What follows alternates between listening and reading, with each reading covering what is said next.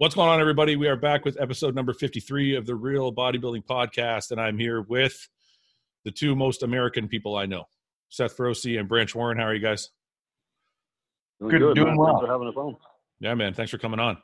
So let's get into it. We're talking about BLM. How annoyed are we with the fact that it's taken over professional sports? I'll be honest with you. When I watch sports, the last thing I want to hear about is politics, no matter right, left, whatever your views are. And that's why you watch sports, is to get away from all that kind of stuff and just enjoy the competition of it. And, it really bothers me that they let, politics, get into professional sports. I mean, everybody's entitled to their views, 100%. But, when I watch a game, I don't really want to deal with politics. I just want to see two teams go at it and see a good game. What do you say to people who say that's the biggest platform they have, so they're using it to get their message out? I say, if you take somebody like a Tom Brady or a LeBron James, if they want to get the message out, they can call up any media outlet in the country. Yeah. And they'll have a platform. That's true. I mean, they can, no one's going to deny them an interview. Any of the top athletes in NFL, NBA, baseball, name your sport, if they want to get the message out, they can do it. I mean, they're in a unique position to where they can sit down and talk about that, and they should. So you guys are both business owners. What do you guys, Seth, I'll go to you first. What do you think about guys getting paid whatever they're getting paid, hundreds of thousands or millions of dollars to play basketball or football or whatever, and they're using your time that you're paying them for to get their message out? Is that okay with you, or is that like, hey, this is our time, we're paying you for our time, you should be doing? I think I don't know if I like the correlation between the two, like a professional athlete of doing that compared to somebody that's working at the company or working in the shipping department. Yeah. I think like for the professional athletes, like I get why they're doing it, but like Branch said, like any of those people that are high profile and that is their platform, bro, they have huge social media followings. They can call up any news station, ESPN, ABC, NBC, CNN, whoever they want to, and they can have their conversations and get it all out. I think, I believe the disconnect between like the movement or the organization Black Lives Matter and the actual cause of Black Lives Mattering, I think there's a huge disconnect there, because I don't think there's anybody out there that doesn't agree that there should be a platform talking about the issues that we have in the country. Mm-hmm. I think the problem is the fact that the organization itself, Black Lives Matter, is a Marxist organization, and if you look a little further into it, it looks like a money laundering organization. And people that look into foundations, that's why whenever you choose a foundation to donate to, you're very selective, like Wounded Warriors. It's a great concept. It's awesome. But when you look into it, you realize that there are people on the board making millions upon millions of dollars. Mm-hmm. That's a little fucked up. Yeah, yeah. So when Black Lives Matter has had billions of dollars donated to it, whenever we're talking about billions, we all as business owners know what it's like to have like a little bit of money and make it a lot. Yeah, yeah. So when you have billions of dollars, you're like, holy shit, what have you been doing with it all? Where's it going? Please like elaborate on this so that I can be like, okay, that's a great idea. That's a bad idea. Mm-hmm. And that's just being logical. Yeah. I think my biggest issue with it, my thing is, originally it was about police brutality, and I was like, you know what, I'm 100% on board. Let's figure out how to like reform police or figure out how to train them better or whatever it may be. But my biggest issue with it now is that you are wrong if you disagree with them. Like there was a basketball player on the weekend, I can't remember, something Isaac. I can't remember. I don't follow basketball a lot, but it was something. It was first, something Isaac. I think Isaac was his last name. He stood for the national anthem, and the rest of his team knelt, and he became the guy that was ridiculed for it. And I'm like, you can have your cause, but you don't have to. I feel like it's wrong to force everybody to believe what you believe. Dude, it's healthy to have an open debate and difference of opinions. Speaking for as an American, we're all different. Everybody in America comes from different backgrounds, different races, ethnicities, whatever. But that's where we always got our strength from, was by being different and diverse. That's a good thing. And having open, freedom of speech is very important. When you start shaming people or trying to silence people just because they have a difference of opinion, that's a dangerous, slippery slope you're going down. Mm-hmm. And to what Seth said, the Black Lives Matter movement, there's issues in this country that need to be addressed, and I'm all for talking about it. As for Black Lives Matter, the organization, I do not support them because they're a Marxist organization. They don't support the nuclear family, and they're taking out a lot of money, and they're doing some shady stuff with it, Yeah. and not good. Just like you said with the Wounded Warriors thing. On the outside, Wounded Warriors sounds like a great organization, but you looked at it, well, these board members are like 80% of the money went to them, not to the people that should be helped. And and that's the same type of thing you're seeing with these Black Lives Matters. Is people at the top of the organization are not really doing. They lost sight of what their cause was. Yeah.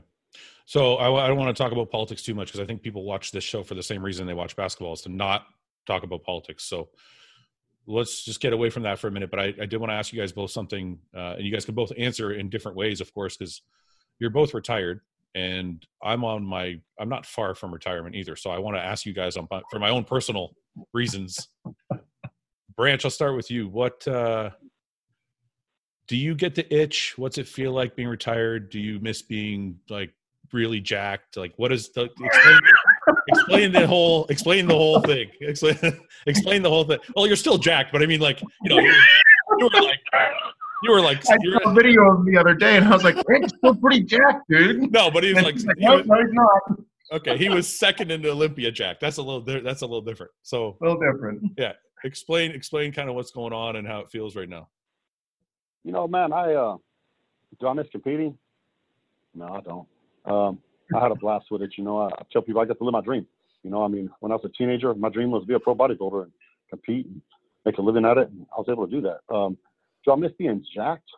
Yeah, walking around like a total super freak, as we all know, it's kind of cool, right? Yeah. You wake up in the morning, you look in the mirror, and you're like, cool. I never was happy with how I looked, because that's always what drove me to, push harder. But, it was kind of cool. Do I miss the diet? No, I don't miss a diet. Do I still eat? I'm a bodybuilder, and like I tell people, I still want to try to look like a bodybuilder and represent. But I don't I love to train. I trained, Johnny, made he's come back to the Arnold, and so I gained 15 pounds back just training with him, trying to keep up so I could try to recover and shit and survive the damn workouts. But that was fun. That was fun. The pushing myself. That's the first time I trained that hard since I retired. Yeah. And I was there to help him and push him and get back. And I love that. That shit was awesome. We were back to ourselves. Yeah, that was cool because. Sorry, I want to ask you what. I know you said you're eating like a bodybuilder, but how close to eating like a bodybuilder are you? Are you cheating more often? Are you still eating 4, 5, 6 meals a day? Like, what does it look like? I eat at least 4 meals a day. Try to get 5 in, depending on what my work schedule is. Do I cheat? If I want something, I eat it. But generally, I don't. 2 or 3 times a week. Like yesterday, we were at some friend's house and had a pizza. I ate a freaking large pizza. And I don't feel bad about it. So I felt pretty damn good about it. I don't feel bad about it. And then I went and got some ice cream after that.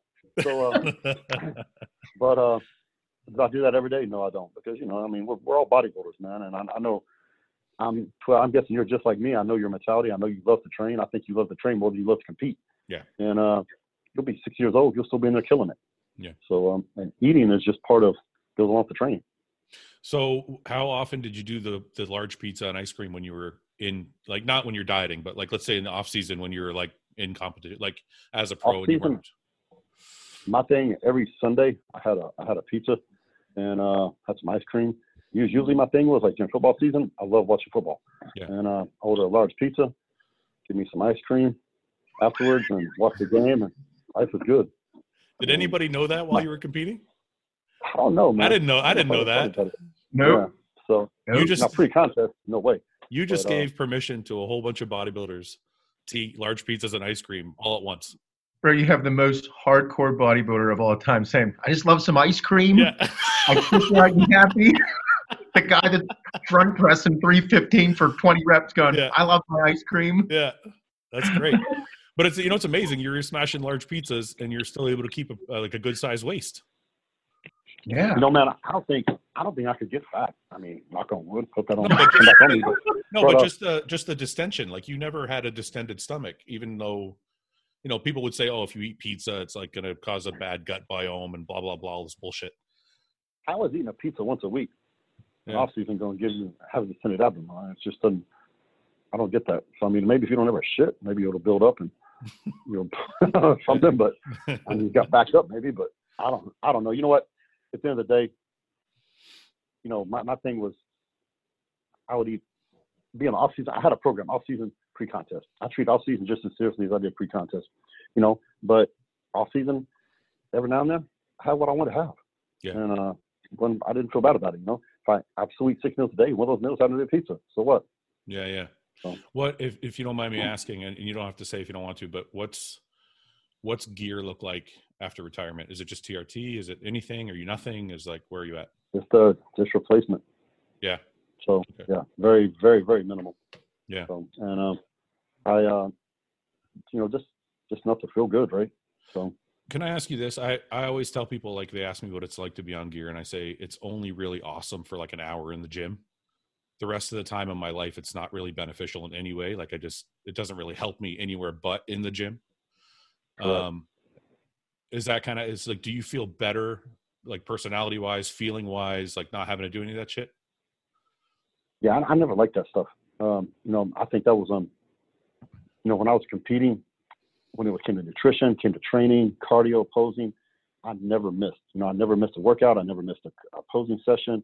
I never cheated on my diet, any of that stuff ever. I just wouldn't do it because that's just not my personality. That when it came to gear, that's where I always fell behind. Honestly, I probably didn't take enough. Yeah. And I didn't do it regular. I'm like, all right, time to do it. And I'll do it tomorrow. And I'll do it tomorrow. Next thing you know, it's like 4, 5, 6 days past due. Yeah. And I'm like, I still haven't done it. And that was the one area that I probably should have been, because I just didn't like doing it. Yeah. Hey, Seth, are you like that too? Because I'm so glad you said that, man. Because there's days where I miss, like I'll get it ready and it'll be out and I'll be like, and you don't want to do it. And like a day or two will go by and you're like, okay, I got to do it. Is that kind of how you are? Yeah. I mean, for me,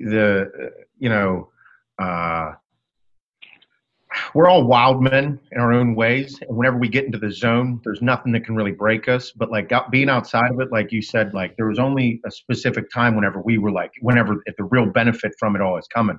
Right now, like I don't think I've felt better ever. And I'm on a TRT dose right now. I take 250 mgs of test every week. And I've never felt better. And I'm like, if you would have told me that 5 years ago, I'd have been like, you're full of shit. Yeah. I love taking 750 mgs of test. Yeah. I love taking a gram of test. Yeah. But no, I whenever I was like pre-contest or had a serious goal in mind, like I was into it. I was deep into it. But I really didn't have anything else going on outside of my life that was worth putting the same effort into.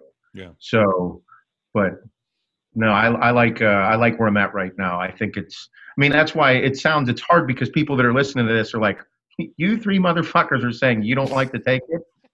That doesn't make sense. But then I'm like, well, it does in a way, because when I'm on the other end of it now, I'm like, yeah, I feel way better, but I wouldn't be here doing this if I didn't do those things. Yeah.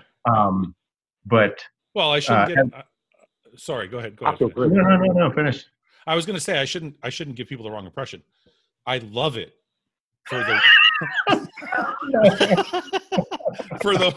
for the 1 hour in the gym. It's fucking awesome.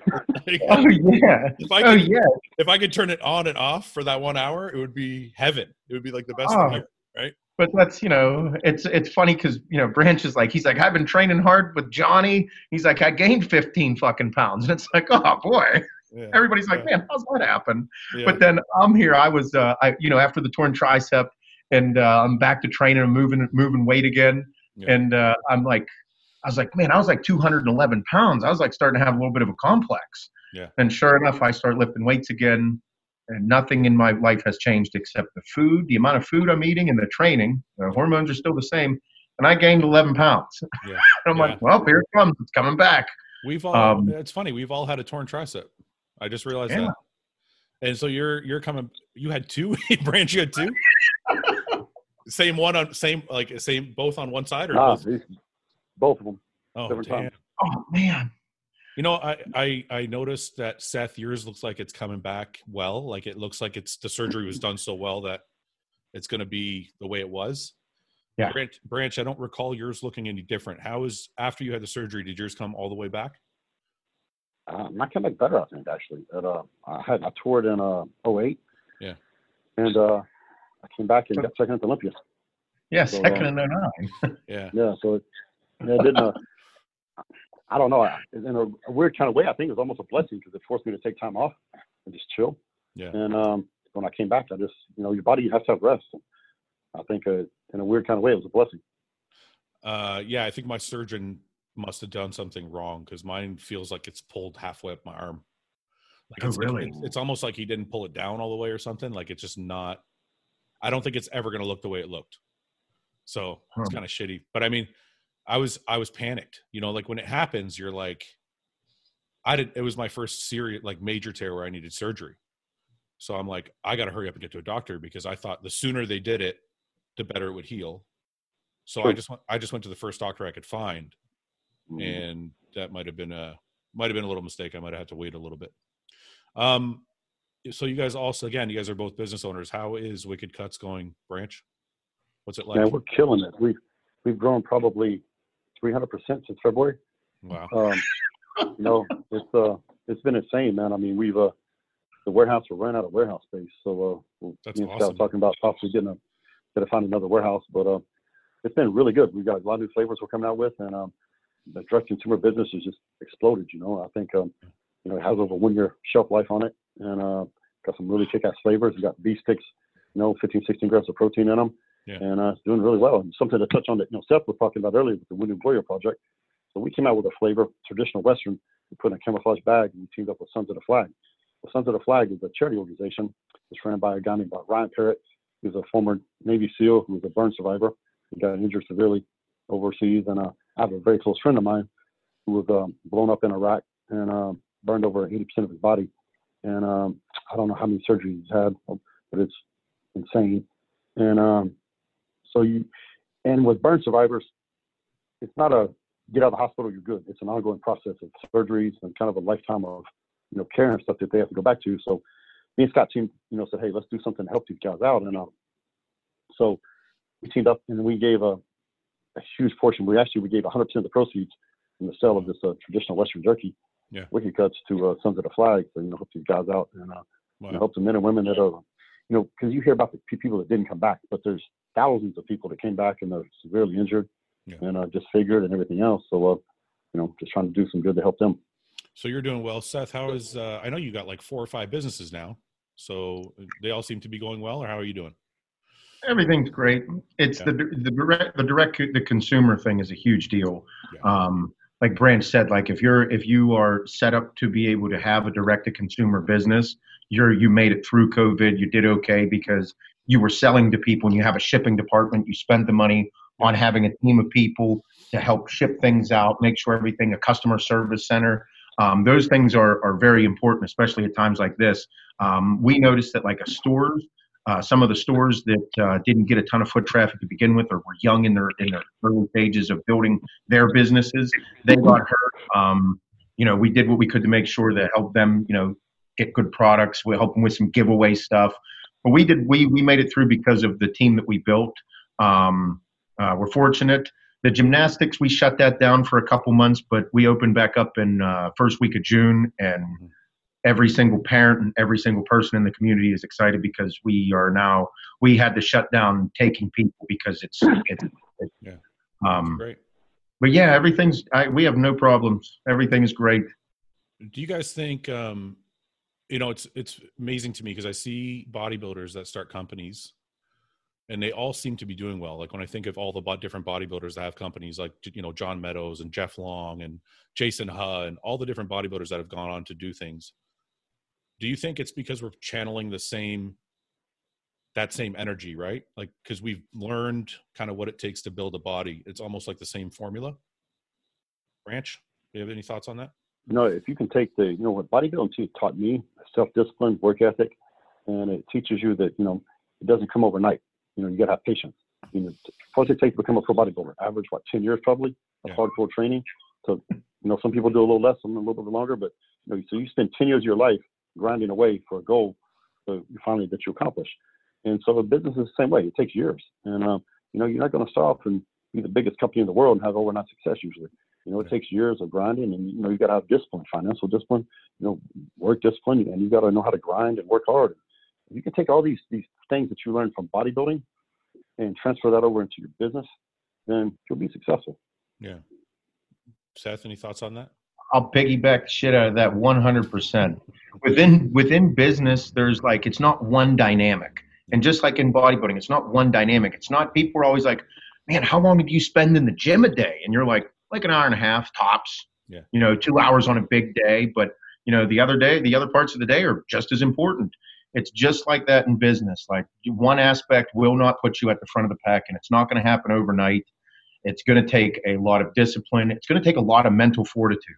Just like bodybuilding, you're like, oh, I got to waking up at 5 a.m. to do an hour of cardio. People are like, fuck that. Yeah. Same concept with this. You got to be able to push through the ugly times, and that's really what's going to build your business. And I think that's why these companies are sprouting up and they're staying and they're maintaining and growing, is because that's what we've done our whole lives. And like you said, Jeff Long, another retired bodybuilder, that dude, he's just doing his thing. He's hustling. Yeah. Branch, do you think how many days, this is going to be different for every bodybuilder, but let's say you're getting ready for a show. You're 16 weeks out from the Olympia.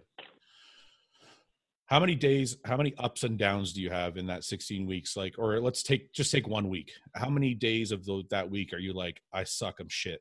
And how many days are you like, I'm going to win this show? That's a good question.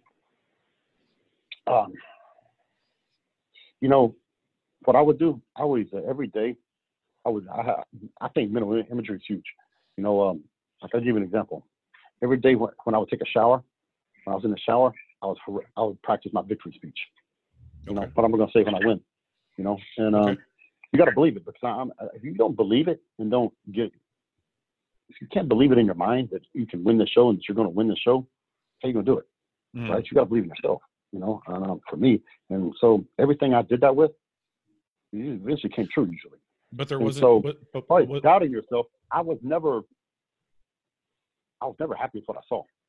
I wake up in the morning, I look in the mirror, and I'd be irritated every single time. Okay. I never looked at myself and be like, "Fuck, I look pretty good today." I never once did that, and it wasn't until I was retired and removed from it for a couple of years that I looked back on some of my old photos, no contest pictures, and I was like, "Fuck, I looked okay."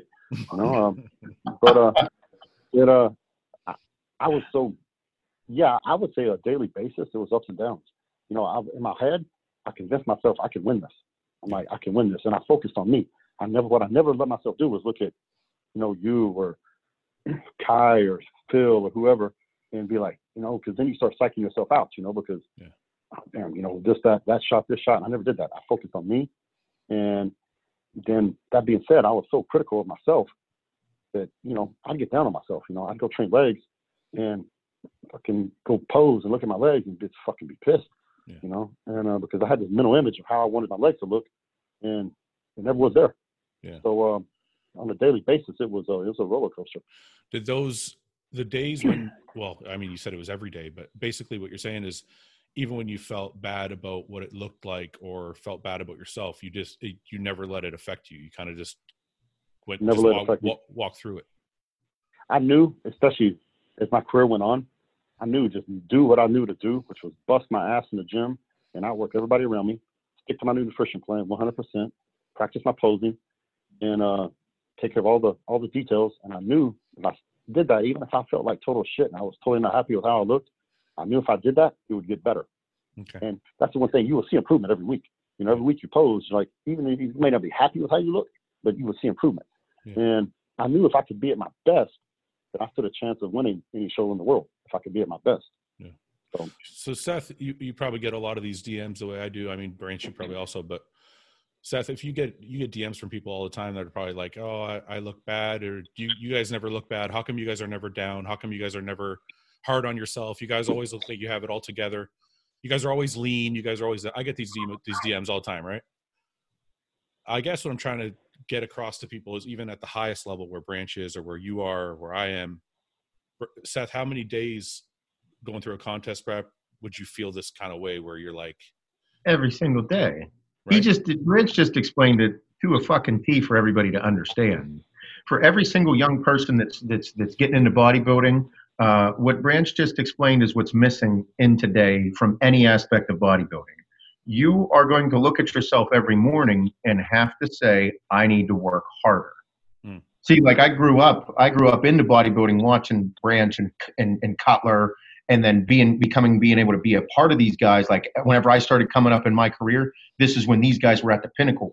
2009, I turned pro. Branch took second at the fucking Olympia. Like this was so, and then I joined the team of Muscle Tech. So I saw these guys up close when they were in their fucking zone. Yeah, like you could not be more tunnel vision than they were. And the consensus was, fuck everybody else, work your balls off. Yeah. And whenever you get around that, it's not like you don't question it, you just do it. You like it's not what you hear, it's what you see.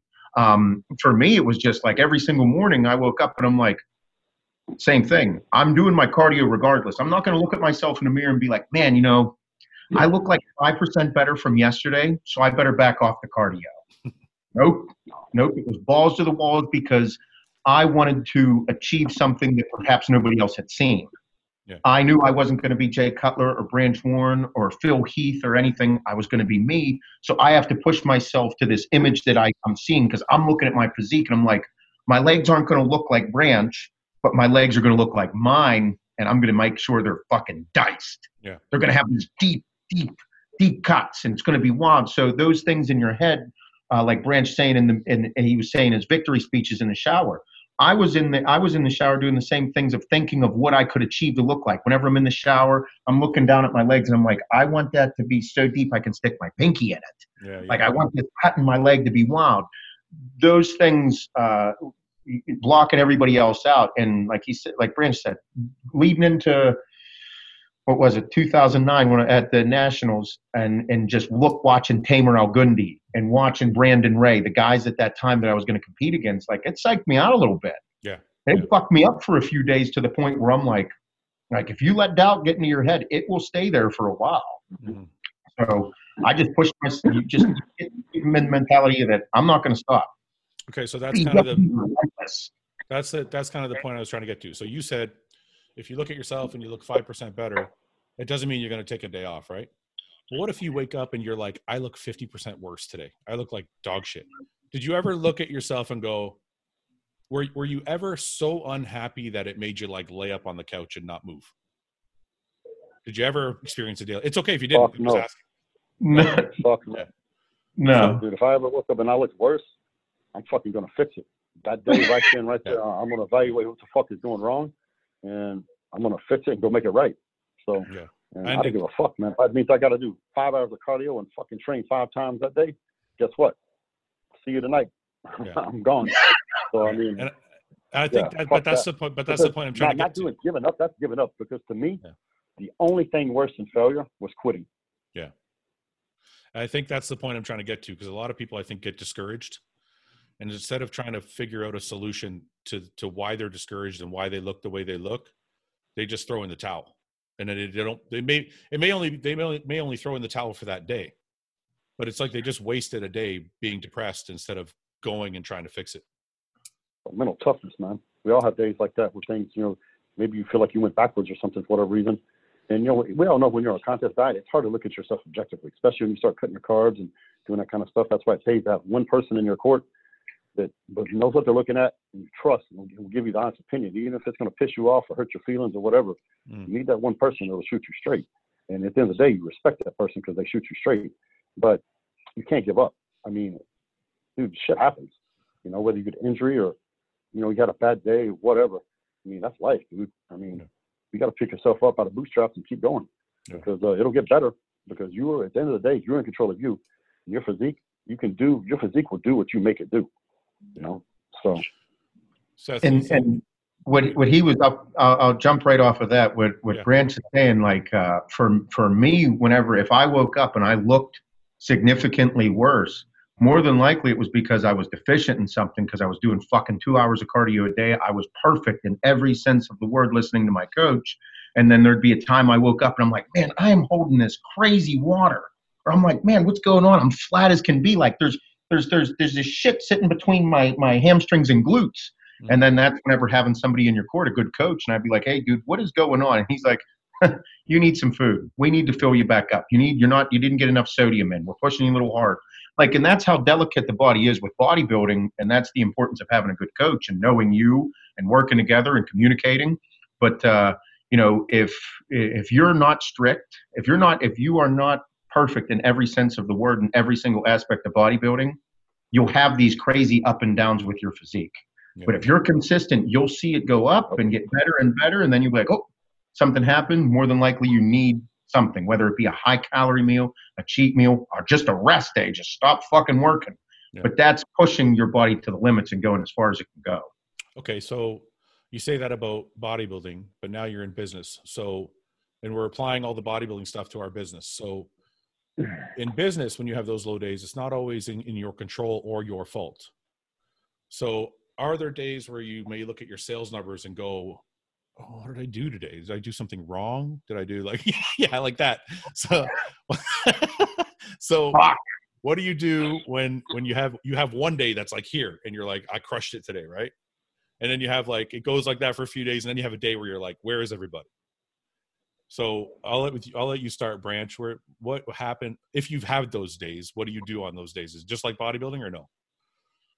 Yeah, I mean, you have ups and downs. I mean, with business, there's so many other factors involved. Bodybuilding, it's you. It's your training, diet, nutrition, this kind of thing. With business, there's so many other factors, that play into that. Usually, if the sales go down, then we look at it. Okay, look at the marketing, see what's going on. You talk to your wholesalers, and retailers and things, and see what it is. And you try to identify the cause of why it's going down, and then you address it. Do you need to change your marketing? Do you need to run a special? Put something on sale? What is it you need to do to address it? And it's a very similar process. If you're looking at like Seth was saying, you wake up, you're flat, or you're holding water, or whatever. Okay, you look at your physique first, you assess the situation. Okay, this is what's wrong. Okay, how do I fix it? And you do the same thing with business, and come up with a plan to fix it. So Seth, you don't have a day where you're just like, throw in the towel, F it today, I'm taking a day off. Oh my God, in the beginning I was terrified. In the beginning, you're scared as fuck, because before you do anything, you really don't know the numbers of other businesses and how they operate. And you're like, oh, if I ask somebody for advice, they're just going to tell me it's going to be really hard. Yeah. And you're probably going to fuck up and this and that. And it's hard to get objective advice from it. But for me, whenever we have those down days, when those occurred, it was like, okay, you can't freak out. Freaking out and a drastic reaction is the last thing I want to do. Yeah. So, and that's just time and looking at the business, because if you're say you have a down day every Friday, you notice that there's like a 25% decrease in sales, whether it be from direct consumer or your retailers or whatever. You're like, so you have that every Friday for like 10 months. Yeah. And so Friday's or 10 weeks. And you're like, so Friday's the day when things go down. Yeah. What can I do on Fridays to continue to keep that up at the level so I can maintain that dollar amount that I have, so I have consistent numbers all the time, every time, or this is just the expectation? Or you might have a day where you're increased at 35 or 40% on Mondays or Sunday nights, or what is it that you're having these increases and and then your average dollar value per day. Yeah. So you just learn your business, take your time, and then like Rand said, dude, if you see something, you talk to your team, or you figure out how you could do some marketing on that day, or is there a place that I need to spend money on ads, or what is it that you're doing? And it's just part of building it, being patient. Yeah. If you're not patient, you're fucked. So and you just have to pay attention. Yeah. It's not business isn't hard. Business is as difficult as bodybuilding. You just got to pay attention. Yeah. If you can pay attention and work really hard, you'll be successful. Be able to make adjustments. So it's the same answer then from both of you in bodybuilding and in business. There's never a day where you're like defeated. Nope. Mm-mm. No. Mm-mm. I don't want to do anything than what I'm doing now. So I'm not going to take no for an answer. I got to keep pushing. Have to. But I guess what I'm saying is there a day where, how can I put it, where you're just like, you know what, I need today off. It's like things aren't going the way I want to. I'm going to come back tomorrow and come at this 100%. Does that exist, or are you guys like on all day long? Because for me personally, honestly, if if I'm beating my head against the wall for something that's not working, I may just eventually go, you know what? I need a day to recover, and I'm going to come back at this a different way. Oh yeah, I take time to myself when I'm like, okay, this is going to piss me off if I continue to stare at this motherfucking number, and then might need to step away from it for a while. But I'm so consumed by my work that it's not a problem at home yet. Yeah, it could turn into a problem soon. But whenever I have those moments, I just go find something else in my life to be able to remove my head from business for fucking, whether it's an hour or 5 hours, but I'm going to return to it with maybe a little bit more of a clear head, a clear thought process. Because if it's that, the saying, like, if an axe isn't sharp, then you're just beating it against a bunch of wood. So you need to make sure that you stay sharp, you stay keen, but you also be persistent with work. And if you need to take a few hours and come back, because the problem is still going to fucking be there, whether I do it now or I do it later. It's not going anywhere. It's a fucking problem. Yeah. So I just have to figure out how to do it. And if there is something that's got the best of me, I'll step away for a few hours and then come right back to it. Yeah. Branch, there's something you said when you were talking earlier about this. You said, when you were talking about bodybuilding, you said about working hard and staying in your lane. And I think that's lost on everybody nowadays because there's so much information and there's so much to see of everybody that I think for a lot of people, it's hard to stay in your lane. And I think when you said it, you meant like you weren't watching anybody else. You were just watching yourself and what you were doing. How can you explain to people how they could do that nowadays with so much information in front of them? Like, how do you do a show and not look at what somebody else is doing when it's like there in your hand all day long, right? Because you know what somebody else is doing doesn't matter. When I was training for show, it doesn't matter what the fuck they're doing. It's so matter of fact. You don't give a fuck. I love it. Go ahead. Go on. Sorry. No, it don't fucking matter. It don't matter what the fuck Bill is doing or Jay or Kai. Give a fuck what they do. And I could care less because guess what? All I'm in control of is me. Yeah. I can focus on my training. I can focus on my nutrition. I can focus on my posing. I can focus on all the things that matter on me. And if I put 100% of my attention and focus on me, then I'll be that much better. If I'm so worried about what everybody else is doing, well, first of all, I can't control who's in the damn show. I can't control how they look or anything else about it. So why would I waste any energy or time or thought on shit I can't control? Yeah. And and I had enough confidence in myself to know that if I can be my absolute best, then I stand a pretty good shot of doing well. And that's what I did. And so I just wouldn't, to me, it was like negative energy. I'm thinking about, okay, oh shit, how's Jay look or how does this person look or whatever. Dude, fuck that. I don't give a fuck how he looks. Whatever. And I show up and I'm worried about Branch. Branch shows up and that's all that matters. But I guess I'll come at it from a different way. So did you ever at any point go, let's say somebody started with a new coach or somebody was trying a new type of training or somebody was doing something. Did you ever look at anything and say, maybe I should try that? Or were you're like, I got it. I know what I'm doing. People might not train. Whatever people say, I had people even when I was at the top of my game tell me, you ain't training right.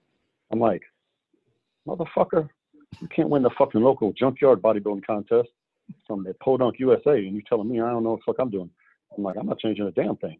And it was amazing to me that people would actually succeeded and were doing well. How many people start telling you were doing it all wrong? Yeah. And I never changed. The only time I changed anything was in 2009 when I started working with George. And I knew I just knew I needed to make a little change because what I was doing, I just need to get that one more step up to really do what I wanted to do. And basically what George did was have me eat more food. Yeah. I thought I ate a lot of food, but I would have never eaten as much food as I did for that show that year if it had not been for George. I would have been afraid to. Because I was thinking, how the hell am I going to get shape eating this much food? And it turned out to be one of the easiest diets I ever did because I was never really hungry. Yeah. And it was great. And I felt great. I looked great. And energy, everything, strength, everything was great. And so that was the only time I really made any change to what I did. Mm-hmm. And that's because I knew I needed something else. And it took a lot. I went back and forth with George for a long time before I agreed to, turn over control of my nutrition because nutrition is more important than training them up. 78% of the equation is your nutrition. So yeah, I did that, but that wasn't because of what anyone else was doing. I could care less, what everybody else is doing. I'd always done it myself, and because nobody knew me and my body better than me. So it was a huge step for me personally to, trust someone else with my nutrition. And so yeah, I never what everybody else did, whatever the latest fad was or gimmick or whatever the fuck really the latest trainer was, I could care less. Yeah. So Seth, what do you see all these new things online, man? Some guys are doing cracking up. Some guys are doing all. This is if anybody that has never heard Branch speak like this. This is the mindset in which molds you to be a hardened motherfucker. Well, that's why I like having him on the show, because he just man, it's just like that, right? It's and that's so what I think. Refreshing. There's no gimmicks. There's no bullshit, because it's at the end of the day like how he was saying, like you don't give a fuck. Yeah. If you can attain that characteristic in yourself to not give a fuck and focus on yourself, great things are going to occur. Great things. But for you, when don't get distracted. But when you were coming up, Seth, you were, I want to say, a little younger than everybody else, and you had reached a higher level at a younger age. So obviously, when you're younger, you're probably a little more, you're influenced more easily. Oh, listen, for me, it was a bit different because I was on the fast track. I believe that was the reason that I'm in the position I'm in right now, being a retired bodybuilder and not a current active pro. I think that I was young and immature. I had instant success early on in my career. And that whole thing of like, for as quick as success comes, it can be taken away from you. And I lived that. I'm fortunate that it happened in a day of age of like being able to be successful outside of bodybuilding from even though a short-lived career that I had. The mentality of the training and the being a bodybuilder, I've always loved. The competition got the best of me. My home life played a role in a lot of things, but in the sense of like I said, for as quick as this came for me, it was taken away. But when it comes to my success, it was because I got paired with a coach who our personalities instantly clicked. And he was able to take me and my mentality of training and just, I didn't give a fuck, dude. I was willing to do anything that he said I was doing. Yeah. And then as I developed and we had long conversations on a regular basis to help me learn my body and he taught me how to understand my body that much quicker. And then I was also open to telling him everything about myself and my feelings and quick updates with all the pictures. And he was able to pay attention and learn my body incredibly quickly as well. Yeah. But I think the short-lived career is also one of the reasons that I had quick success. And then that's the reason I had a short-lived career, because I wasn't mentally prepared for the loss. But I wasn't mentally prepared for not hearing that I did well. What I was trying to get at was, at a young age, though, were you looking around, or were you just like, I'm just going to do whatever my coach tells me to. I don't care about all these other things I'm seeing. This is what I'm doing. I was tunnel visioned. I didn't care what anybody else was doing because I knew I could train. I knew I could train harder than anybody I was going to train with. That's the mentality that I had. And I was like, I want this so bad, I'm willing to do whatever. And then I had one of the best coaches in the industry start working with me. So at that point, then I'm like, fuck everybody. Yeah, yeah. And just I became tunnel visioned, and I knew personally that like what I was capable and the vision that I had. And when I saw other amateurs turning pro or a look, I was like, I can definitely beat that. Yeah. So it was I think today, a lot of people think way too much. Yeah, I feel like people look around a lot.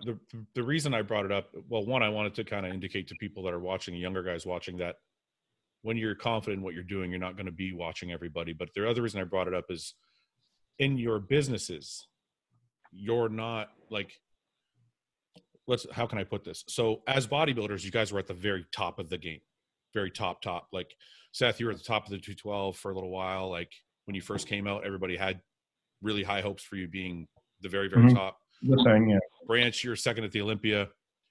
When it comes to business, there are millions of companies, and you're not at the very, very top. None of us are. We're all shooting for that. Is there any looking around, or is there just, nope, same strategy? I know what I'm doing. This is what I'm doing. And there's no wavering from it. For me, I mean, we definitely have market awareness. You got to know who your competitors are.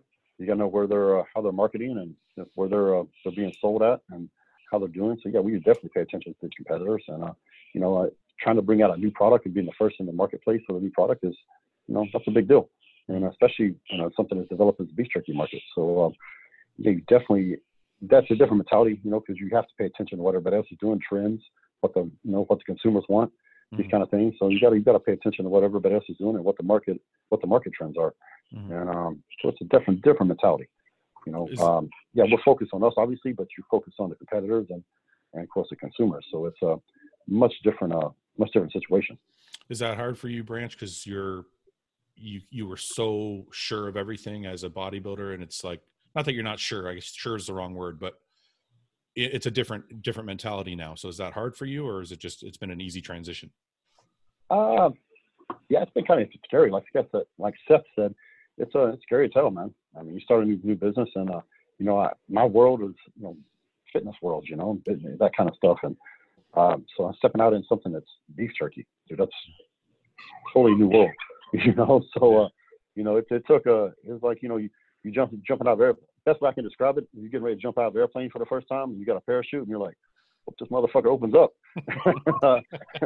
So, yeah. You take that leap of faith, and you just believe in yourself, and you have your faith, and hope that it works, because you do your due diligence, and you come up with I call it it's a calculated risk. It's not a gamble, calculated risk. You know what the chances are of success, and you did your homework, and you think you have a very reasonable chance of success, so you move forward. But it's funny, it is a leap of faith, because we just started Hostile, and I didn't know. Like, you don't really know. You do, you do all your calculations, you see your following, but you don't really know what's going to happen when you place your first order for your products. You're like, is anyone going to buy this stuff, or am I going to be sitting on like $100,000 worth of product with no one to sell it to? Like, you just don't. You know what I mean? Like, scary thing, bro. Seth, did you go through that day one, or were you pretty sure of yourself when because I know you came on differently though, because Seth, you had some pretty good market research, I guess you could say, because of previous companies you were with, and you knew what your code was doing. You knew how many fans you had kind of buying into who you were.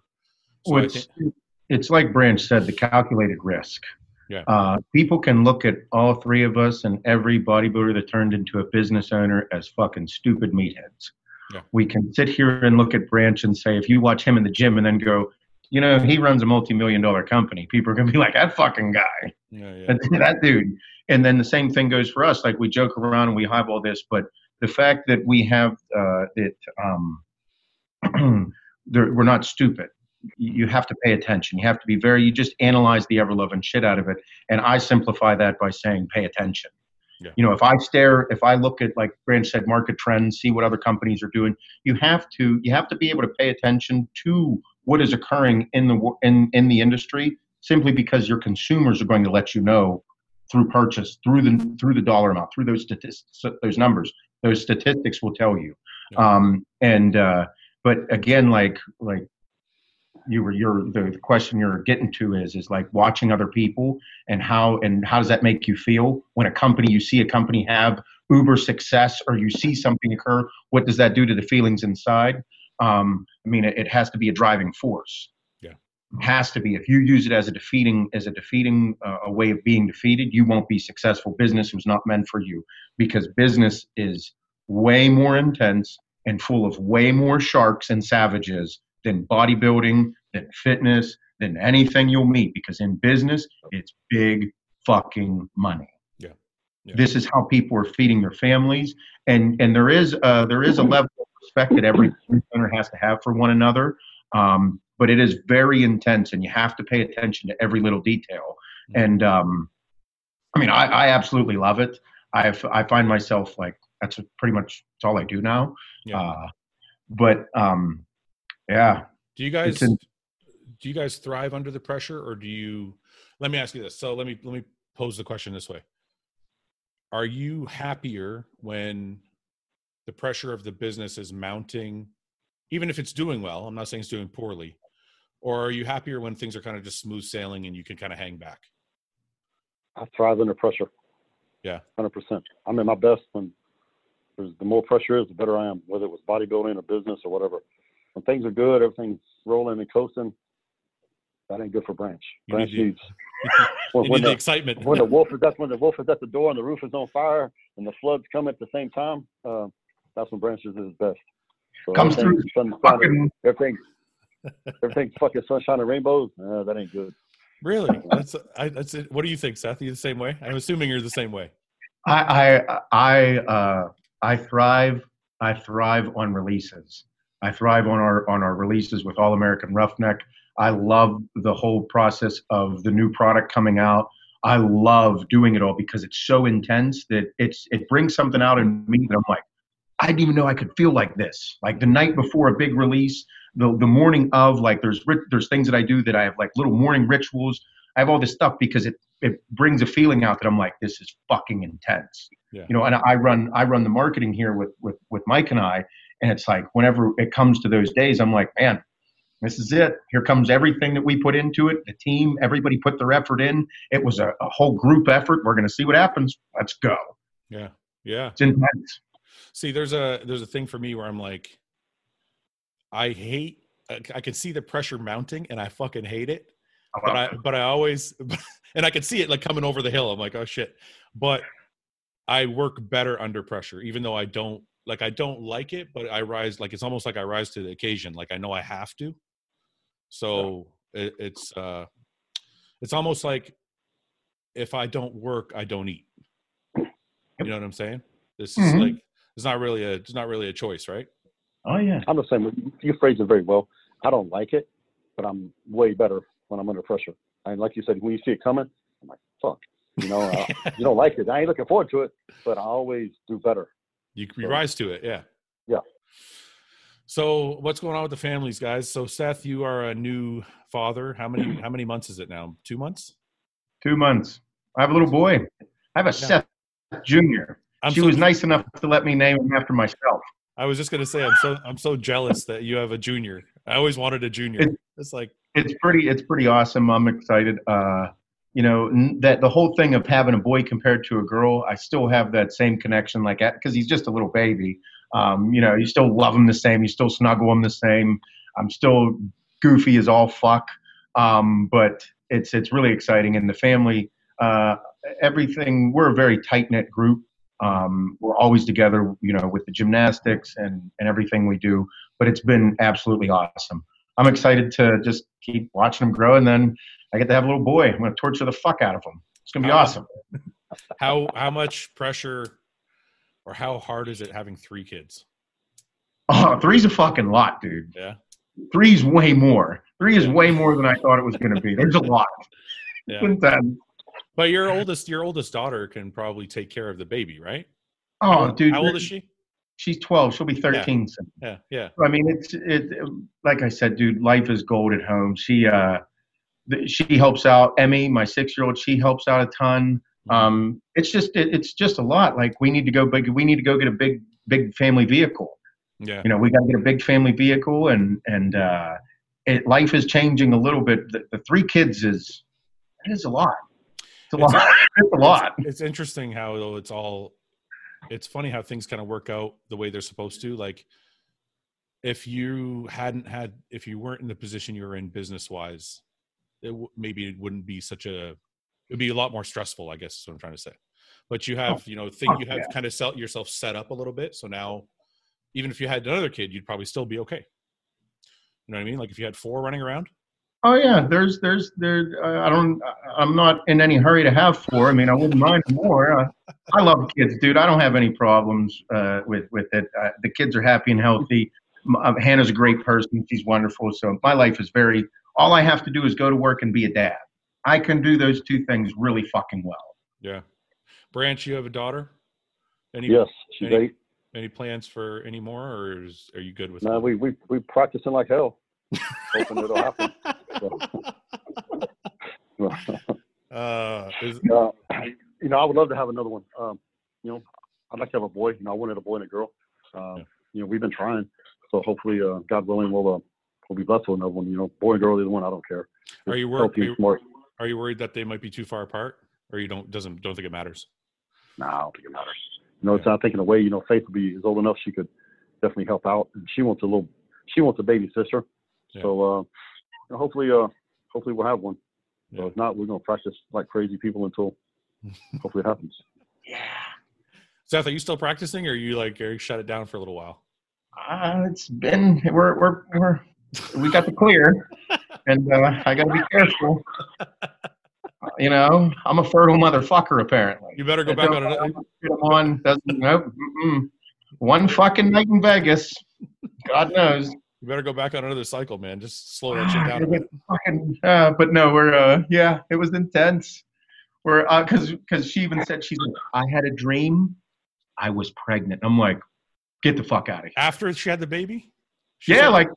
Like 3 days ago, because we started going back at it. We got the clear. It was like last week we got the clear. And I'm like, fuck, you already had the dream that you're pregnant? Oh, no.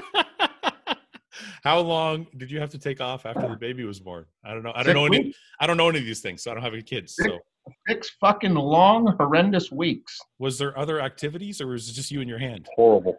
Oh, no, I made sure that I was very giving in other ways of presence and whatever she needed, because I have needs. And, sometimes I just forget to have a towel walking around the bedroom at certain times. I'd let her know that I was in need. So I might have been a little too needy at times, but fuck it. Yeah. All about you at this point. I can't do nothing for you, babe. You're in this boat alone. I'm in my own boat. That's great. All right, guys, listen, I don't want to keep you guys too much longer. I know you guys are both busy men, but I asked people to leave some questions. You guys mind answering some questions from people? Yeah, of course. You cool? Okay. I took the liberty of grabbing a few of them. Let's see here. We'll start with this one. Oh, you know what we didn't discuss that we should discuss really quickly? Did you guys watch the Tampa bodybuilding show this weekend? I did. You did? I wanted to go over it really quickly. What did you guys think of the placings? Let's start there with the placings, because Hunter won, Ian took second, and Dwayne Walker took third. And there was a little bit of controversy with Dwayne Walker because some people had him winning and some people had him in second. I want to know what you guys think of the show. Well, congratulations to Hunter, first of all. I've known Hunter. He actually won my show down in Houston as an amateur. It qualified him to go to the Nationals. And I've, the history with Hunter and his family. So as a teenager, Lita Brada had a big show down in Houston. And when I was coming up, and I actually won his show. I did the teenage Knowledge in the Open as a teenager. I won all 3. And I met him. And his father gave me some advice, and he was super cool. I remember as a kid, he said, if you ever had any questions or advice, man, give me a call. Yeah. And I actually called him, and he actually called me back. And I was like, wow, this is pretty cool. One of the top, I think, at the time, probably second or third in the world. And so his dad's a class act, and Hunter followed the same footsteps as his father, and he came up, and, congratulations to him. As far as the placements go, from what I could see, now, I will say this, pictures and videos don't always tell the whole story. Yeah. Sometimes people, like Dorian, for example, he never looked as good in videos and pictures as he did in person. If you ever saw Dorian compete in person, it was a freaking knockout punch. Yeah. Videos, you're like, well, how the hell did he beat Flex and Kevin and all these people? But from what I could see from the video and the pictures, I think it was Hunter's show to win. He was polished. His conditioning was good. Especially from the rear, he was tighter in the glutes and all these areas. So I thought he looked really well. Mm-hmm. Ian and Dwayne, from what I could see, Ian's tan was not good. His tan was off pretty bad in the morning. That hurt him in the prejudging. I thought from what I could see, Dwayne probably should have flip flopped. I thought Dwayne should have maybe been second, Ian third. From the pictures, Ian, he's got great arms and shoulders. I think his chest needs to come up. I think that hurt him from the front a little bit, and he just wasn't quite as tight, in my opinion, as Dwayne was. And I thought Dwayne looked a little bit better. Yeah. Do you think Ian's posing could? I feel like Ian's posing hurts him a little bit. Ian just wasn't polished. He had a combination of the tanning, the posing, and he needed to be a little bit tighter. I think those factors, is what hurt him. He's a huge guy, and he's got a ton of muscle on him. That's when you're going into the show. I was like, well, we'll see. How Hunter does, because Ian's so much bigger. But size wise, Hunter hung with him. Yeah, and did well. What do you think, Seth? Did you see all the pictures and the videos, or see anything? Oh yeah, I paid attention to the whole thing. Branch made every point necessary. It was Hunter's show to lose. I don't think Ian or Dwayne had what Hunter had. I think in the morning, Hunter, everybody in that show, those top three guys, they weren't out of shape. Yeah. It's not like they were fat or holding fat or anything like it. You saw that.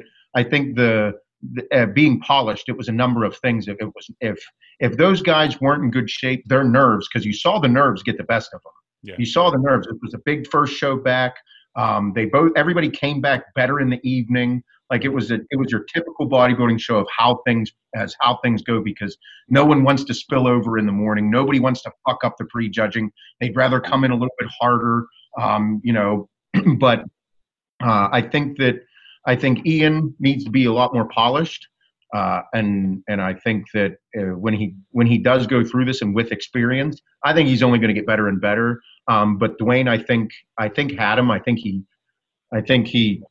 should have been second, and Ian should have been third. But I think Hunter coming back in the evening, it was hands down Hunter's show. Hunter won that show. Go ahead. Sorry. But I think that I saw people freaking out online, and everybody had something to say about it. And I'm like, man, all three of these guys were in shape. They were all in really good shape. And when they came back at night, you're like, fuck yeah, this is what we wish prejudging would have been.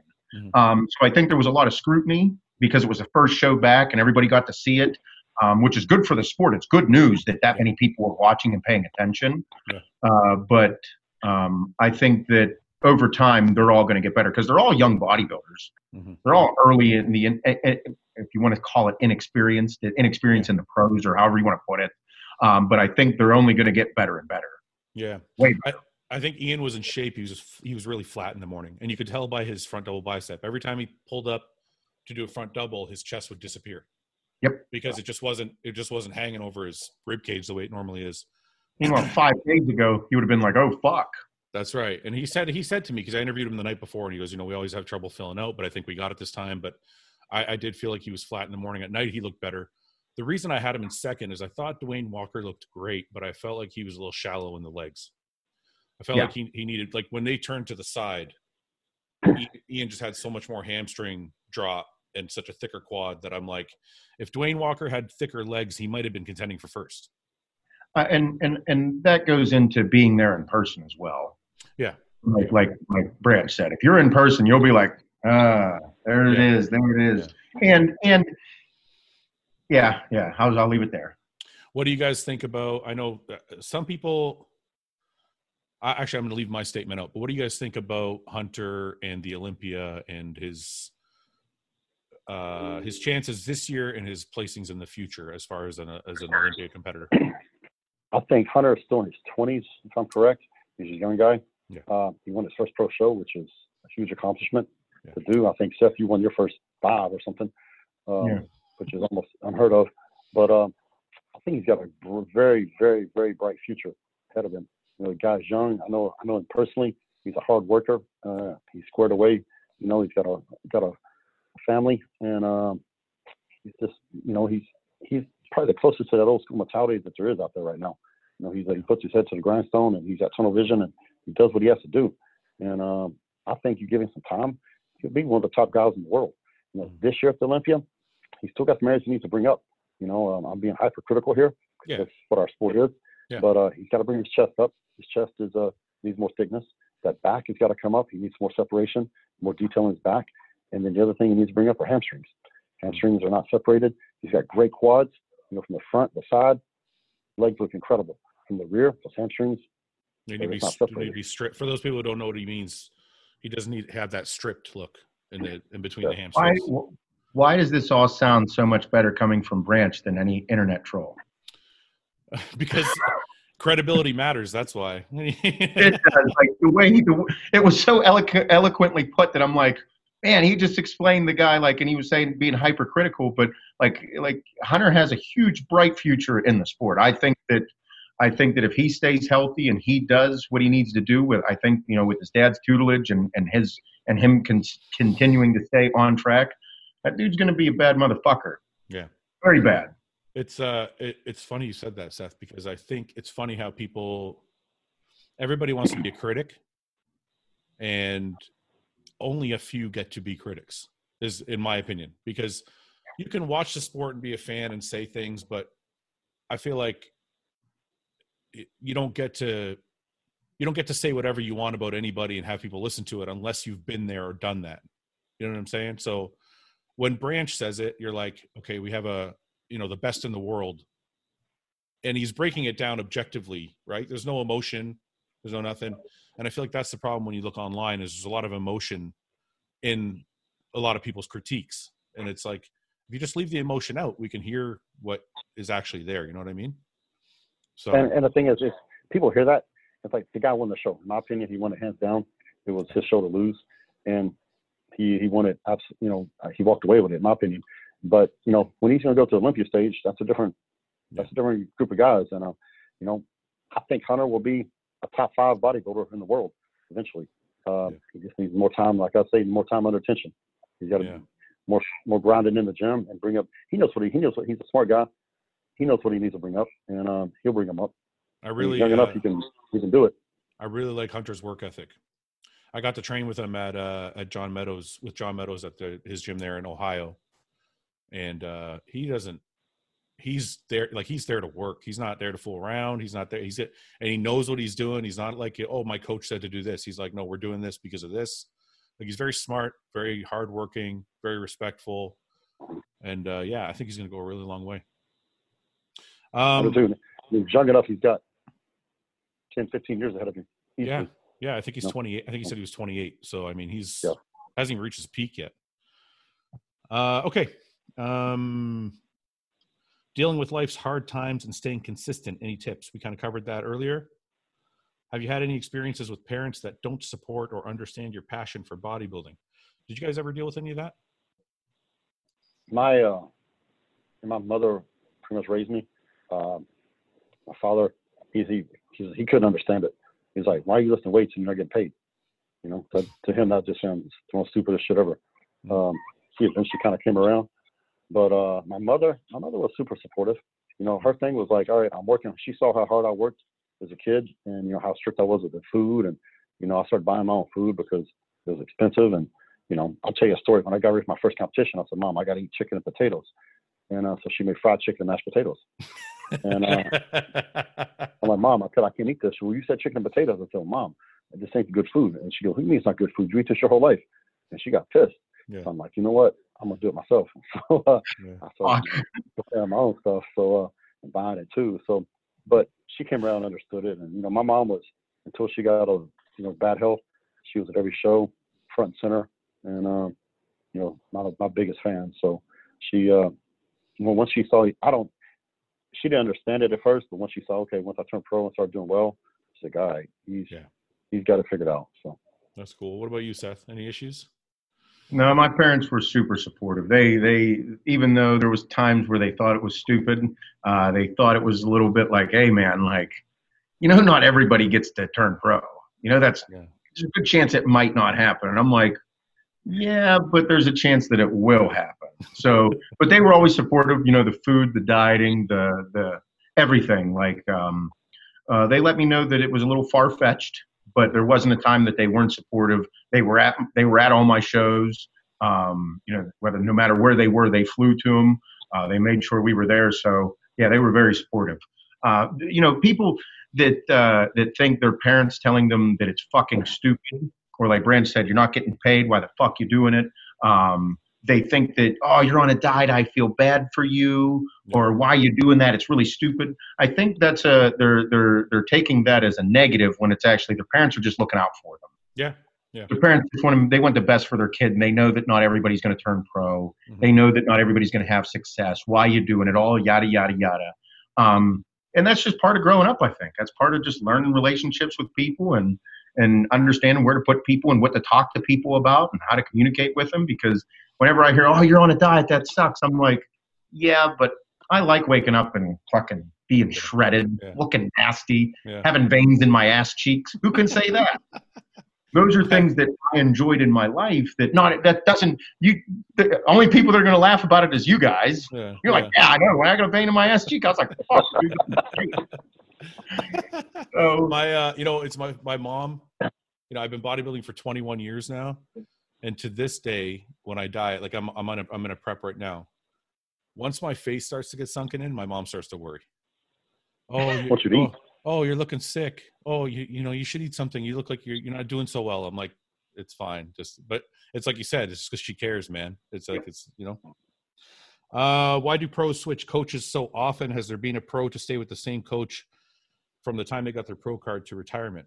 I know Flex Lewis has been with Neil Hill for the whole time, I think. Mm-hmm. But why do you guys think that pro switch? I've switched coaches a lot of times. Ronnie was with Chad Nichols the whole time. Yeah. I worked with George there for a few years, and I did it on my own, and then worked with him for a few years. Mm-hmm. And last few years I did it. Why do you think? Why do you think pros switch coaches so much? I think there's a magic formula, some magic workout, magic drug, magic. I didn't think there was a magic. I didn't think there was a magic formula. I think some do though. I mean, seriously, Yeah. I think some guys, they think that there's some magic thing out there, and and like something Seth said earlier that I think is very important. When he started working with his coach, they hit it off. The personalities clicked, and there was chemistry there, and that's important. Because if you don't hit it off, then you're going to be doing this the whole time, and that's not going to make for a good prep. And I think in that situation, you're going to be the best coach in the world, but if you don't hit it off and you're not clicking, you need to make a change. That's a good point, actually. Go ahead, Seth. You think? What do you think? I agree. I think that the personality thing is the biggest part about a coach. Because whenever you actually meet somebody and you're like-minded in so many ways, and then his philosophy is like it clicks in your head. No matter what anybody can say, whenever that occurs, you're going to work harder. Yeah. We always all work hard, but whenever you click with somebody, like great things are going to occur because that coach knows what you're thinking and you know what the coach is thinking, and then the communication is always on point. It's how great things occur. Yeah. I think people switch a lot today. I think people switch a lot today because bodybuilding isn't what it used to be. It's not so much bodybuilding anymore. It's more of like fitness and classic physique.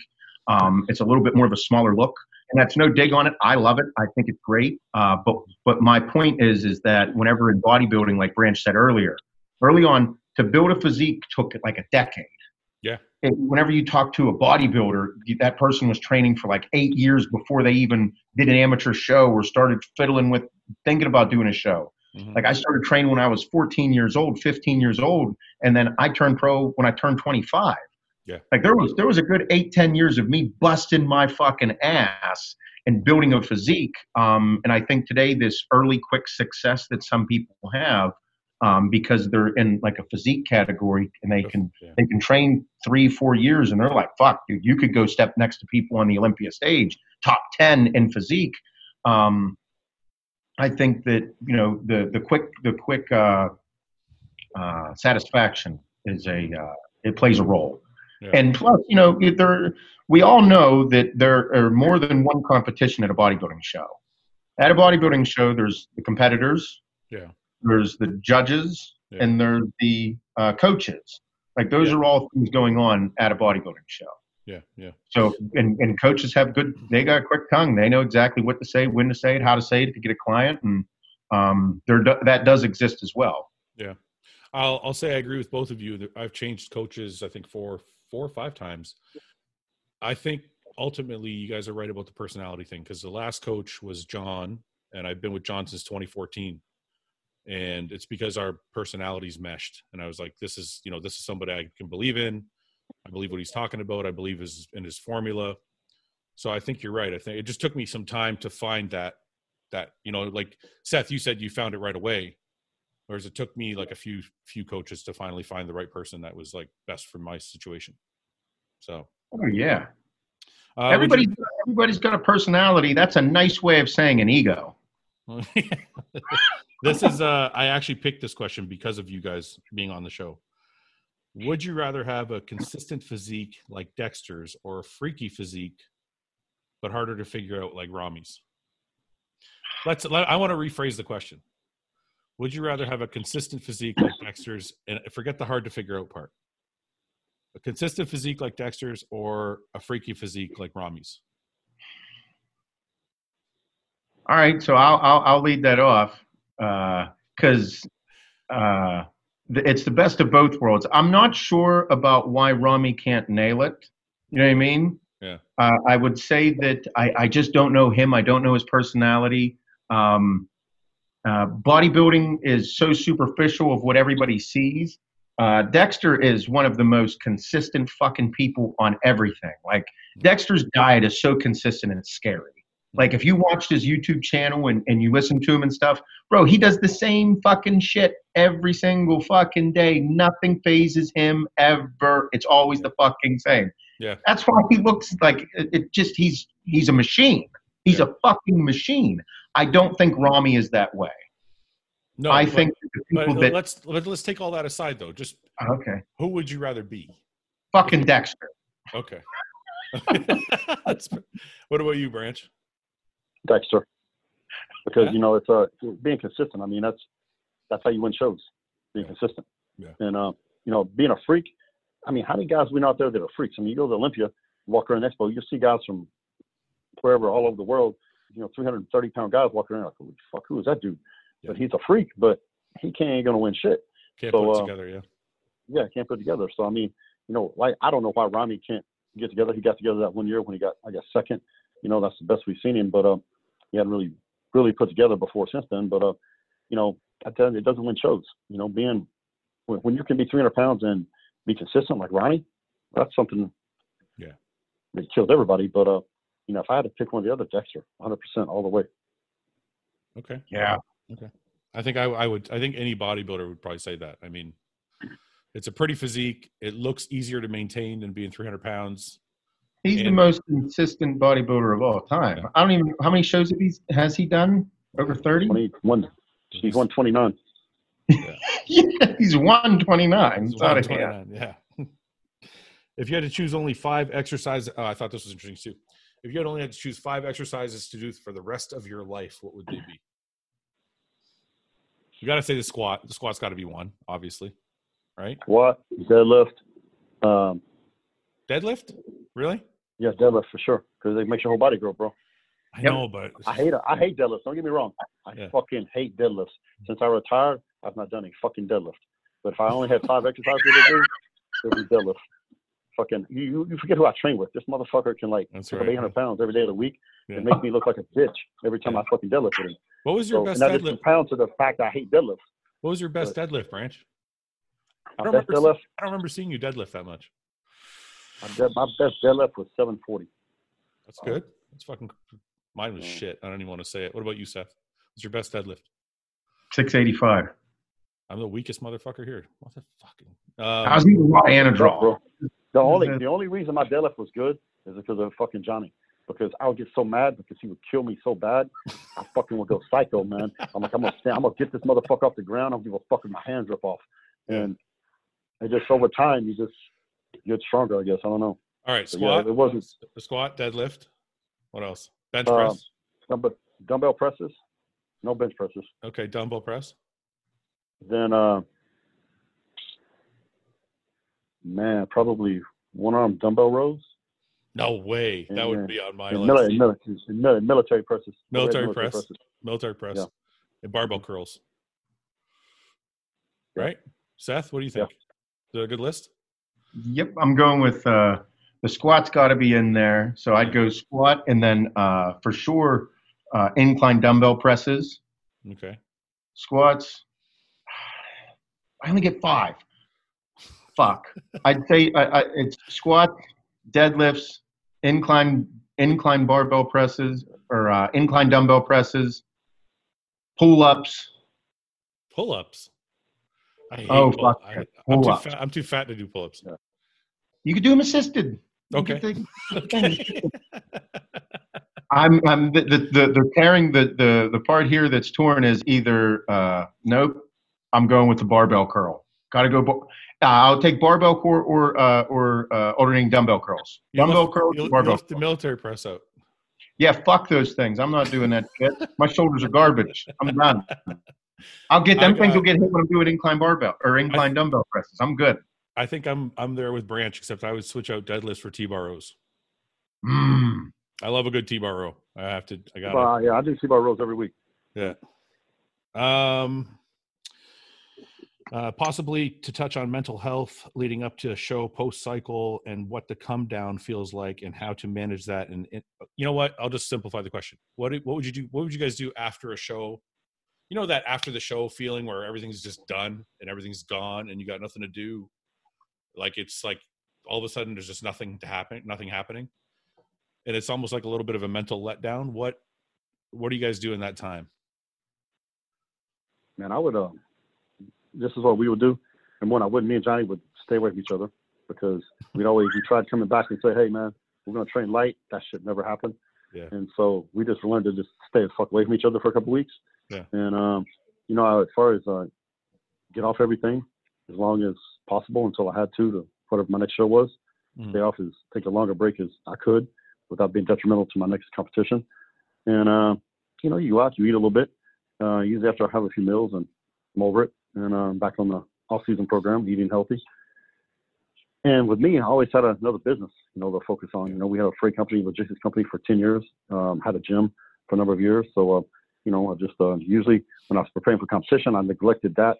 There were some things I probably neglected, especially those last few weeks leading up to the show. So I'd catch up and take care of those issues. And generally what I would do is after I was married to Trish, we would take the thing about it with our relationship, I took, and she gave, even though she was competing too usually. So, and that says a lot about her, being able to give, even though she'd be getting ready for the same competition a lot of times. So after the show, I'd usually say we'd go somewhere and I'd take her on a vacation and, you know, let her be the queen for a while. Yeah. Yeah. Seth, what about you, man? After show, how'd you occupy yourself? So Branch is, he had Johnny. I didn't have a Johnny. So like, I noticed that after I did my first show and like you take a little bit of time to yourself, whether it's a few days or a week, you kind of get all fucked up in the head. Yeah. Like if you got to get off, if it's the last show and you need to get off your gear, you get off your gear. But me personally, it was like, I still had to do my cardio. I didn't do it as intense. I didn't do it in fucking sweatshirt, sweatpants and a tassel cap or anything. You know, I just went in and I just did light cardio. He's like, fuck out. You're in Texas, dude. You don't count. That's fucking different. Dude, my last cardio session was fucking right before the show, and I was done, so I had to do it again. I would be punched in the face and do that shit. I'm like Seth. I would get my cardio. I would keep kind of going back to my routine a little bit. So I learned because people to the refrigerator.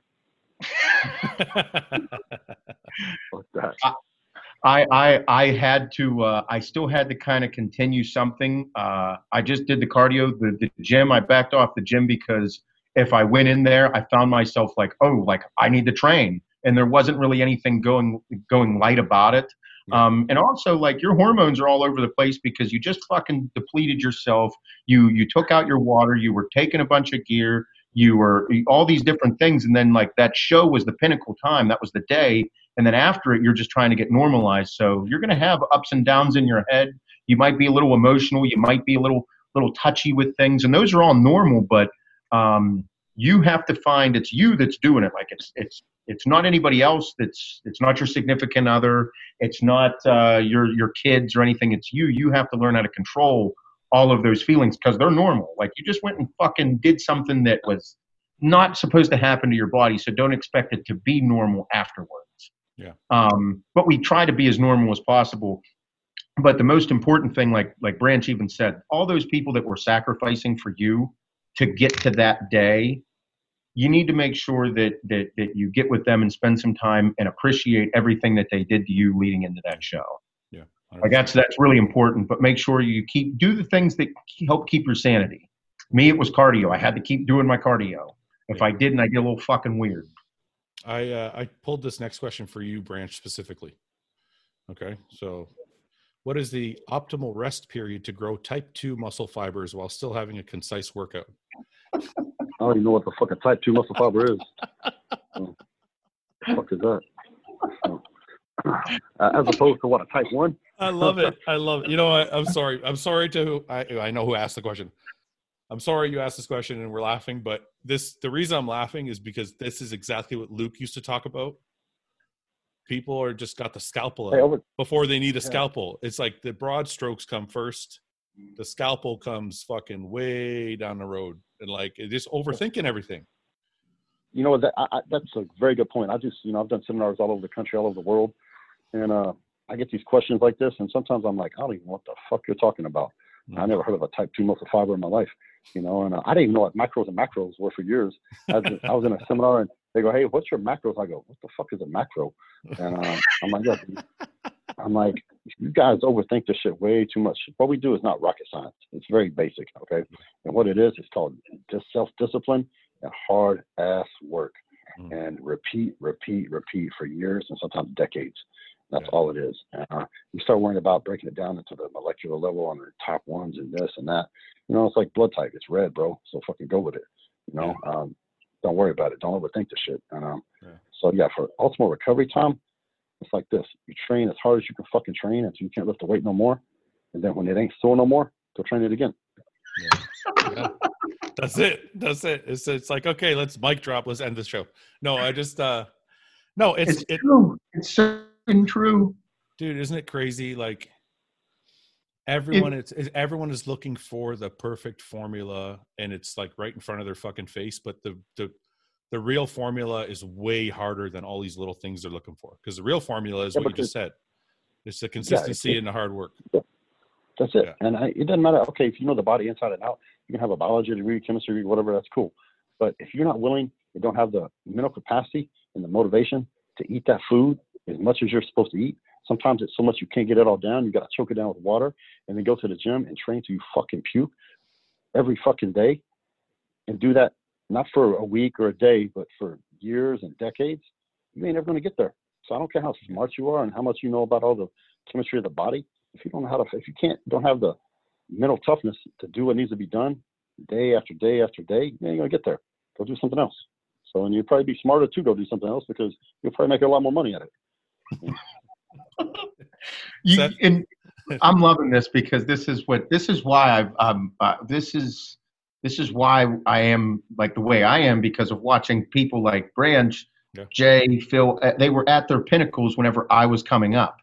And whenever you talk, if you've ever trained at Metroflex down with what is it? Is it Arlington? Arlington, yeah. Yeah. I went there for a muscular development photo shoot in 2010 in August. I was there in August 2010. It was a fucking nightmare. 109 fucking degrees inside this gym, and it is brutal. Okay?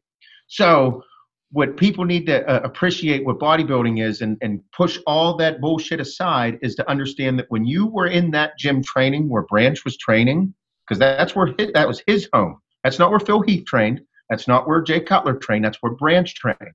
And then you talk to Branch about his diet, and he's like, yeah, I drink 3 gallons of water a day. And I'm like, excuse me? Yeah.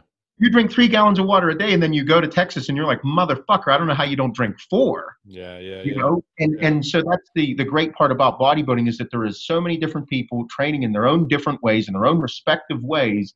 But there is one common factor amongst all the people that are incredibly successful. The fucking work. Yeah. Honestly, the reason I picked that question was just to illustrate how many things people are looking for that just are not relevant. Oh yeah. Like it's just not relevant. When people ask me about rest periods, I say, do your set. Once you catch your breath, it's time to go again. That's it. It could be 30 seconds. It could be 60 seconds. But that's it. It's not like there's no actual formula. It's like, if you rest for 2 minutes, you're going to gain more muscle than if you rested for 1 minute. It's like, there's no bullshit like that. So I mean, the rest period, when Johnny got to his set, I'm getting on doing my set. You know, we need to change weight, next person goes. Yeah, you ain't sitting there watching the clock. Oh, fuck, it's 35 seconds. Let's go again. Yeah. What the fuck is that? I mean, if you're thinking like that, you ain't got your mind focused. So it doesn't make no sense. I pulled this question out too for you, Branch. I don't know if are you a UFC fan at all? I am. Okay, so it says, I think it was directed at me, but I'm going to redirect it.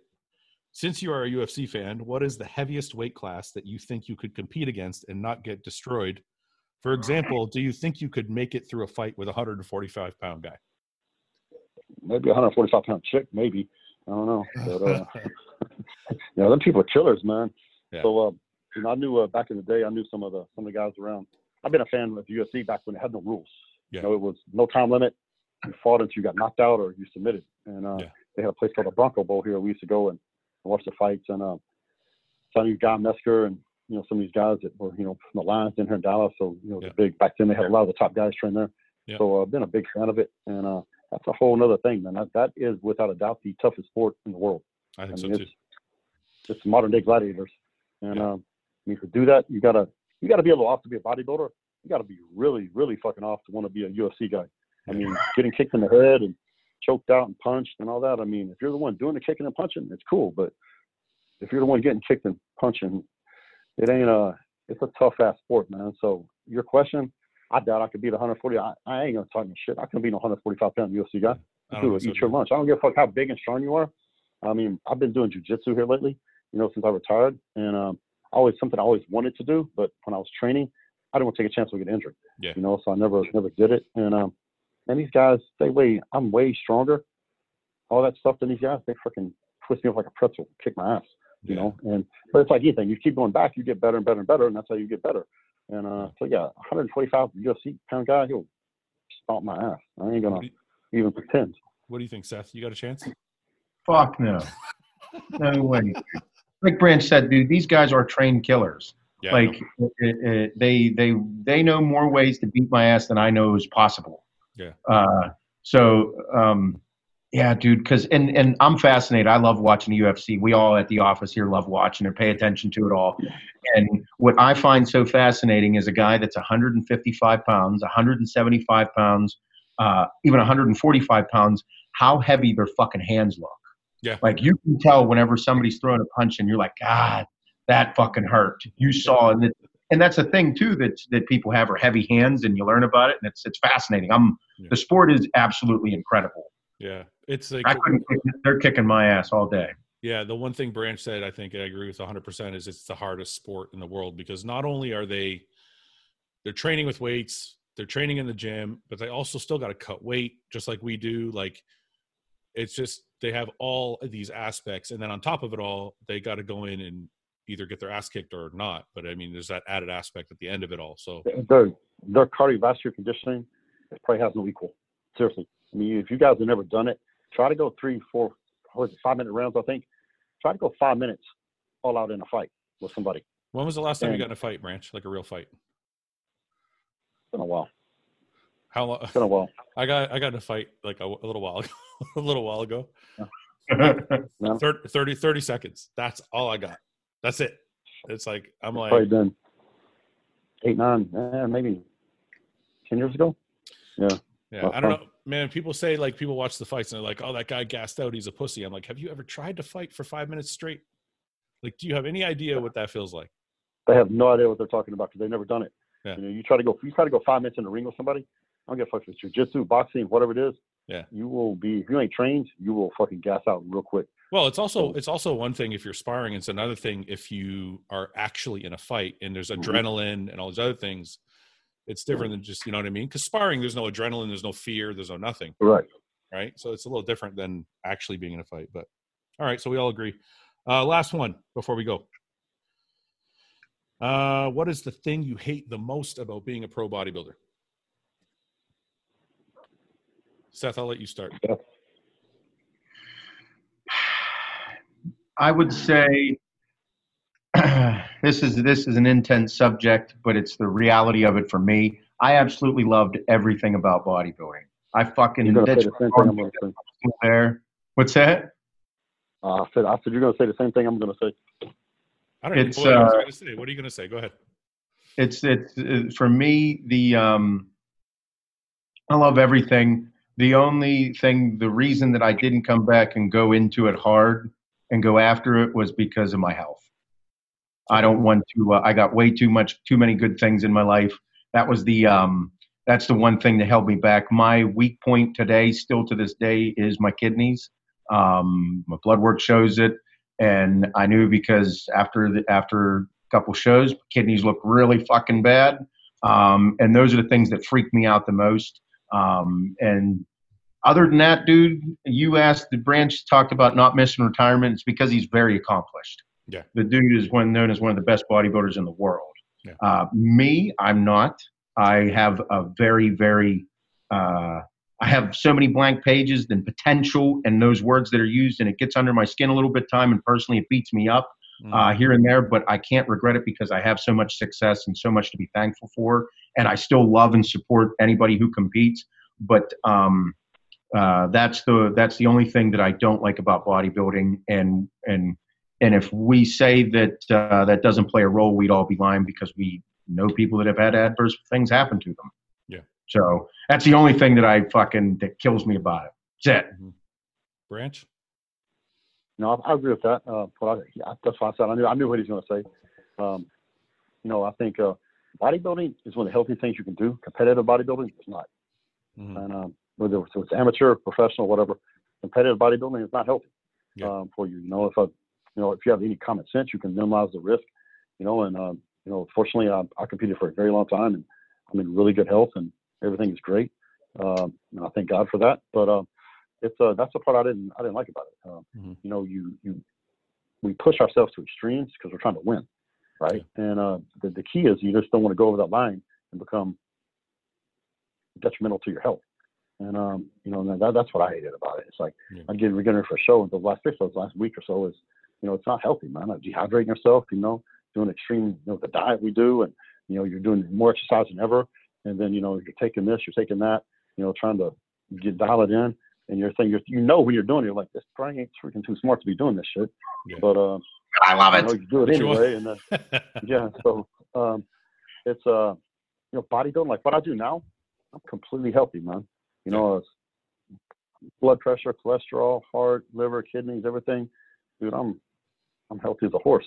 Yeah. And somehow after everything I've done, so because I don't compete, I don't push it to the extremes like that. And the bodybuilding lifestyle is a very healthy lifestyle. Competitive bodybuilding lifestyle is not. Yeah. And that's what I don't miss that, and I didn't like it. I didn't like it at the time because I knew, honestly, it was just like with business, it was a calculated risk. Okay, you knew what the risks were. Okay, this is the chance of success. This is the chance of getting through it and not having something negative happen. Mm-hmm. Are you willing to take that risk? And I did, and luckily every time I was okay, and I didn't have any adverse or long-lasting effects from it. Yeah. Before we go, guys, is there anything you guys want to promote? I know you both have your own businesses, so is there any specials, any flavors, any things you guys want to say about your businesses before we go, or are you good? Anybody? Seth? Branch? Oh no, everybody knows All American Roughneck Axe and Sledge. I went on to we do this podcast. You have your own supplement company. I have my own supplement company. People were asking, I went on Singerman's podcast and do his readiness report. People were wondering the most important thing about everybody's companies in this industry and what we all do. Part of bodybuilding, me personally, I think part of bodybuilding, part of being in the fitness industry is experimenting with all the things that we find fascinating.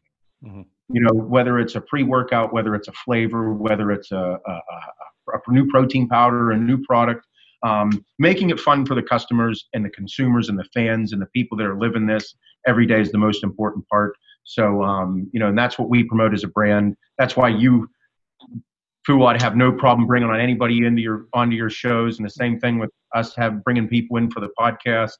Like it's what we want to do. So I can't encourage everybody enough to make sure that they enjoy everything that they have going on in the industry, and use the internet for the good. Yeah. Find the good products, find the fun, find good channels, not a bunch of negative bullshit that's just going to fuck your life up and make you have a bad evening and not enjoy your family and get all tied up in drama. Don't do that shit. Do the good. Branch? We got WikiCuts, my company. You just go to wikicuts.com. That's WikiCuts with a Z. And use code lightweight25. Get 25% off your entire order. So fitting. So I love it. But we got some new stuff we're coming out with here. We got a whole bunch of new beef sticks we're coming out with. Got some new flavors and jerky we're coming out with, and got a new product that's going to be very innovative. Actually, no one else has it, and that's really hard to dream up something in this industry to be new and be innovative. So that's going to be coming out towards the end of the year. So we got a lot of good things happening. Sorry to interrupt you. Do you ship to Canada? Because I haven't tried your stuff yet, and I want to. Seth? Or sorry, Branch. Yes, I do. So Wicked Cuts ships up here? Absolutely. Okay. Yeah, send me your address. And I'll send you a bunch of stuff. I'm dieting, but on my next cheat day, I can eat a bunch of beef jerky. It'll be on the way. All right, that's awesome. Anything else you want to finish with, Branch, or are we good? That's it. Thanks for having us on the show, and Seth, thanks for all you do. And I think hopefully 2020 has been a crazy, crazy year. So we're praying for peace and much better into the 2020 than it started. Yeah. All right, guys. Thank you very much. I appreciate you guys both coming on, and we'll get this out right away. Awesome. Okay, Thanks, dude. Have a good day, man. Bye, guys. Thanks, guys.